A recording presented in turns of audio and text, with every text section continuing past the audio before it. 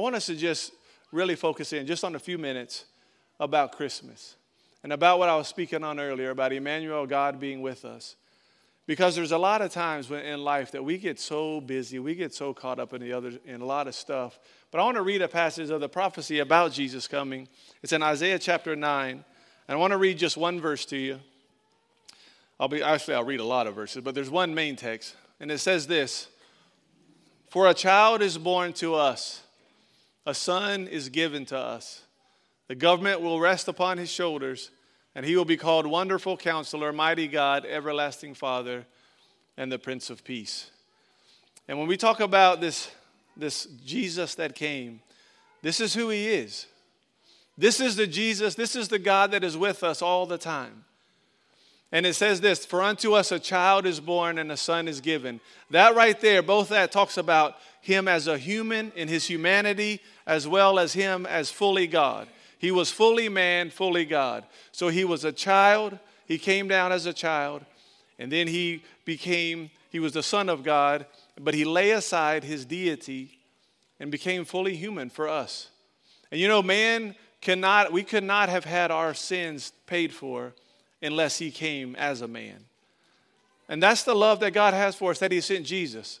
John 3:16, "For God so loved the world that he sent his son." That's the whole message of Christmas, is John 3:16. He loved the world. And we use love, we totally blast that word. We totally mess it up. We use it, we misunderstand the deep meaning of what love is. We use love, the same thing we talk to our spouses, "I love you." We say the same thing about ice cream. "I love you." It's "I love ice cream." "I love this." "I love this."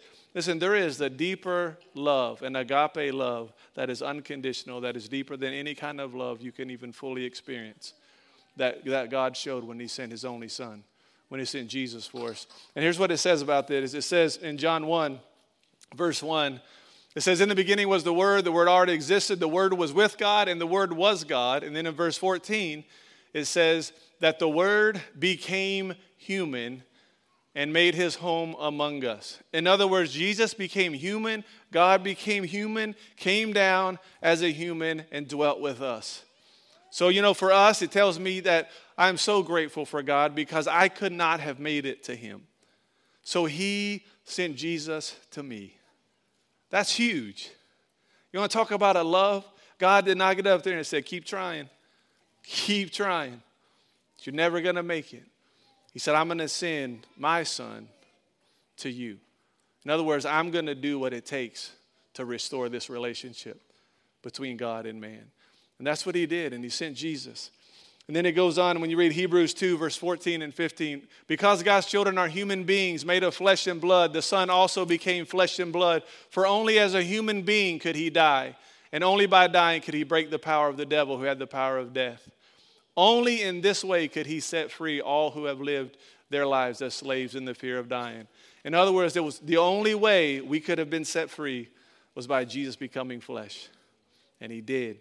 And he came and he died on the cross for us, and he rose again, and he conquered death, hell, and the grave, all because of his love for us. That's the God that we're celebrating today. That's the Jesus that we talk about. That's the gift of Christmas. And I want us to just remind yourself of that all throughout these next few days as it gets busy, and family, and that family you love to be around. And maybe for some of you, that family where you're like, "Oh, is it over yet?" Either way, but this is what we celebrate today. I also want to talk about the Son is given. I talked about that in John 3:16, but here's what it says about him as far as Wonderful Counselor, Mighty God, Everlasting Father, Prince of Peace. Wonderful means extraordinary, marvelous, even hard to understand. Psalm 77:11 says this: "But then I recall all you have done, O Lord. I remember your wonderful deeds long ago." Listen, we serve a wonderful God. I'm just telling you, if you don't know God as wonderful, you don't know God. Because this is who he is. He's wonderful. The next scripture there is Isaiah 25:1. And it says, "O Lord, I will honor and praise your name, for you are my God, and you do such wonderful things." This is the God that we serve. Goes on to say, not only is he wonderful, but he's counselor. Counselor means to advise, to consult, or to counsel. Psalms 32:8 says, "The Lord says, I will guide you or counsel you along the best pathway for your life. I will advise you. and I will watch over you. And then the next verse there, Proverbs 11:14. Without wise leadership, a nation falls, but there's safety in having many advisors.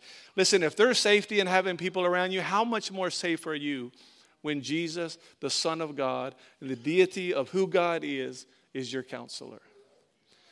Listen, I've been to counselors. Y'all like, yeah, you still need to keep going, brother. All right, listen, counselors are great. And what do? They help you see things that you don't see. They help you get through difficulties and stuff that you're facing that you can't seem to overcome or conquer or walk through, or the struggles of things that you're hurting and things that are going on, and you go to see a counselor, someone who can help you, who can be an outside view to say, here's some things that can help you. How much more is God as our counselor can see everything, knows everything, that could just say, hey, this is it. I can guide you here. He says, I'll guide you along the best path for your life. I'll help you. But for us to seek counsel, we have to go to him. There's a lot of people that need counseling that won't go. And that's in natural things, but it's also in spiritual things. That we think we can just handle it, that we think we can just do it. And I'm telling you, you have a counselor who says, I can help you. I can help you overcome that. I can help you fix that. I can help you change that. I can help you overcome your fear. I can help you overcome your anxiety. I can help you overcome whatever it is, because I know. And he's our counselor. The next thing it says, he's our mighty God. He's strong. He's brave, the strongest and the most powerful. Psalms 24:8 says this, who is the King of glory? The Lord strong and, say it with me, mighty. Listen, our God is no wimp, I'm telling you. Our God is strong. Our God is mighty. He is almighty. That's who God is. There's another scripture, Revelation 1:8. I am the Alpha and the Omega, the beginning and the end, says the Lord God. I am the one who is, who always was, and who is still to come. Then he says this, the Almighty One. That's who we celebrate today. The Almighty One, who's got all kinds of power that we have access to. Look at this next verse here. Ephesians 6:10 says a final word. Be strong in the Lord and in what? His mighty power. In other words, the power you walk through every day, it's his. 1 Corinthians talks about that in our weakness, his strength is perfect. And if you've been here long enough, you've heard me say we need to rejoice that we're weak. We need to be able to acknowledge that we're weak, because it's only in our weakness his strength is perfect. So we can have access to the strength of God, but if we don't use it because we think we're strong enough, we mess it up. But as believers who know that God is the Almighty One, then we get to stand as weak people on our own. We stand in his mighty power and his strength. That's what gets us through. That's who we serve. That's who we celebrate. That is the Emmanuel that is with you every day. So check this out. You have a wonderful God with you. You have a counselor who can counsel you in any decision you face, and he's with you every day. You have a mighty God who is stronger than you, stronger than anyone around you, stronger than the greatest person. Just, there's no one that compares to God. He's the Almighty One. And he's with you. He's with you. Then he's the everlasting Father. Jesus talked about the Father. He said, I and the Father are one. And he came as a representation of the Father. This is who Jesus talked about when he was here. He could only do what he said. I only do what the Father tells me to do. I only say what the Father tells me to say. In other words, this whole thing that Jesus modeled for us, he came and he lived his life, surrendered to the Father.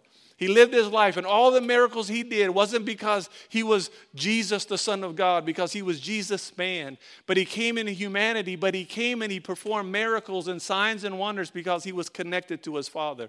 Because he prayed, he got away, he spent time with his dad, he hung out with his Father, and it filled him. He made decisions. There was one time where it says he went up to the mountaintop and he prayed all night. And the very next verse says, then he came down and chose his 12 disciples. In other words, he spent all night praying. Then he came down and made a very serious decision. But it was after spending time with God that he made that decision. It wasn't just, eeny, meeny, miny, mo. No, it was like, you know what? I have been praying. I have been with the Father. These are the disciples that I choose. There's something about connecting with the Father that, listen, this Father is the God who lasts forever. He is, it says, who is, who was, and who always will be. That's the God that we serve. The Alpha, the Omega. That's the God we serve. That's the Jesus we celebrate. That's what Christmas is about. We have him with us. We have him with us. I didn't preach myself happy this week. I'm telling you, I'm excited about God. I'm excited about who he is for me and how he can help me. And then this last one, he's the Prince of Peace. He's the captain, the overseer, and the leader. He keeps me in peace. Peace means complete, safe, at rest, content. That's what it talks about, the being at peace. But it's not, see, the world's idea of peace is the absence of trouble. And you know what? That's not the peace of God. The peace of God, according to Philippians, the peace of God surpasses all your understanding. In other words, you'll be in a situation that'll be so crazy, and you're going to wonder why, how in the world can I have peace? That's God's peace. Because it doesn't make sense in your head. It just doesn't make sense. We'll read that in just a second. But let's look at Isaiah 26:3. This is what the Bible says. That he will keep us in perfect peace, all who trust in you, whose thoughts are fixed on you. If we keep our thoughts and our focus on what the Christmas message is all about, and we keep it on Jesus, guess what? He said he will keep us in perfect peace. It doesn't mean every now and then you're going to get a little bit of peace. No, you will stay in peace. He will keep you in peace. Even in difficulty, you will be at peace. In the good times, you will be at peace. When all this stuff's coming against you, you will be at peace. Because the peace is not coming from you. The peace is coming from the Prince of Peace, who promises to never leave you and to always be with you. That's where the peace comes from. Let's go to the next scripture. In John, it says this in John 14, I'm leaving you with the gift, peace of mind and heart. And this peace that I give you is a gift that the world cannot give. So don't be troubled and don't be afraid. I'm just going to tell you right now, if you're looking for peace in this world, you might as well stop now. Because there is no peace in this world like God's peace. None. You won't find it. You'll find peace in the Prince of Peace. As you receive the greatest gift you could ever receive, in receiving Jesus as your Lord and as your Savior, you find peace. And it'll never leave you if you stay focused on him. And then Philippians 4:4-8. Always be full of joy. Let me just tell you real quick, but the two verses before this, there's these two ladies that have a disagreement. And Paul's writing this letter and he says, listen, y'all need to settle your disagreement. He says that in verse 2, and then in verse 3, he talks about it again. Y'all need to settle your disagreement. Then he says this, always be full of joy in the Lord. And then he repeats it. Again, I say, rejoice. In other words, it's important if he writes it twice. You could just say, this is important, y'all, be full of joy. He said, no, be full of joy. You know what? I'm going to tell you again, you got to rejoice. Why? Because after he talks about these ladies who have this disagreement, listen, if you're walking in the joy of the Lord, you are not easily offended. And you are much nicer to be around. So Paul's saying, look, you got to have joy in your life. Always be full of joy. Rejoice. Because plus your strength is connected to joy. So that's why you have to have this joy. Let everyone see that you're considering all you do. Remember the Lord is coming soon. Look at the next verse. Don't worry about anything. Pray about everything. Tell God what you need. Thank him for what he's done. Then he says this. So basically, here's what we're saying. Be full of joy. And then when you have something that's troubling you, instead of being worried, bring God in. Go to your counselor. Your wonderful counselor, mighty God with all strength. Go to him, your everlasting Father. When you bring him on the scene, this is what happens. You will experience God's peace, which exceeds anything that we can understand. His peace will guard your hearts and minds. This word, when you research it, it's a military type term that says literally it's guarding, like you would think an armed guard standing at the door. So when you have all this worry and anxiety coming, but you bring God on the scene, you experience so much peace that you have God's peace, and God's peace will stand guard over your heart and your mind. In other words, when the worry and that anxiety, all that stuff tries to hit again, you got this armed peace that says, nope, you can't come in. You cannot come in here. That's not the thoughts we're going to think. Why I'm holding a gun, I have no idea. But I was like, rah. But it's God's peace. It says that his peace will guard it. In other words, you're not trying to guard it. God's peace will be so overwhelming in your life that it'll guard your mind. It'll guard your heart. And when that anxiety tries to come, it's not going to be able to stay there because you've already brought God on the scene. And his peace now is guarding you. And then here's what it says. We always sometimes will stop there. Look at the next verse. Now, dear brothers and sisters, one final thing. Now that God's peace is guarding you and those negative thoughts can't come anymore, now here's what he says. Now you can fix your thoughts on what is true and what is honorable and what is right and what is pure and what is lovely and what is admirable. Think about things that are excellent and worthy of praise. So here's what it says. This peace will guard you and it'll protect you. And now when you try to focus on the things you need to focus on, you're not going to have this onslaught of negative thoughts trying to distract you. Now that's going to be guarded by the God's peace. And now you're going to be able to fix your thoughts on the things you should be thinking about. And that's those things that are right and holy and pure. That's the things of God. That's the things of his word. But you can only do that when you can stop the forces of all these other thoughts coming into your mind. And you can only do that when you bring God's word on the scene and you bring God on the scene in your life as your wonderful counselor, your mighty God, your everlasting Father, and the Prince of all peace. When you bring him on the scene, your life changes. And that's who we celebrate. We celebrate today a God who says, look, it's not about you earning it. It's about a gift that I want to give you because of my love for you. While we were yet sinners, Christ died for us. Before we chose him, he chose us. That's the God we serve. Let's remember this year, not just at Christmas time, but in this whole new year coming up, that we have Emmanuel. God is with us, and this is the God that we serve. And we will always have a wonderful God. We will always have a counselor at our side. We will always have the mighty God. We will always have an everlasting Father, and we will always be connected to the Prince of Peace.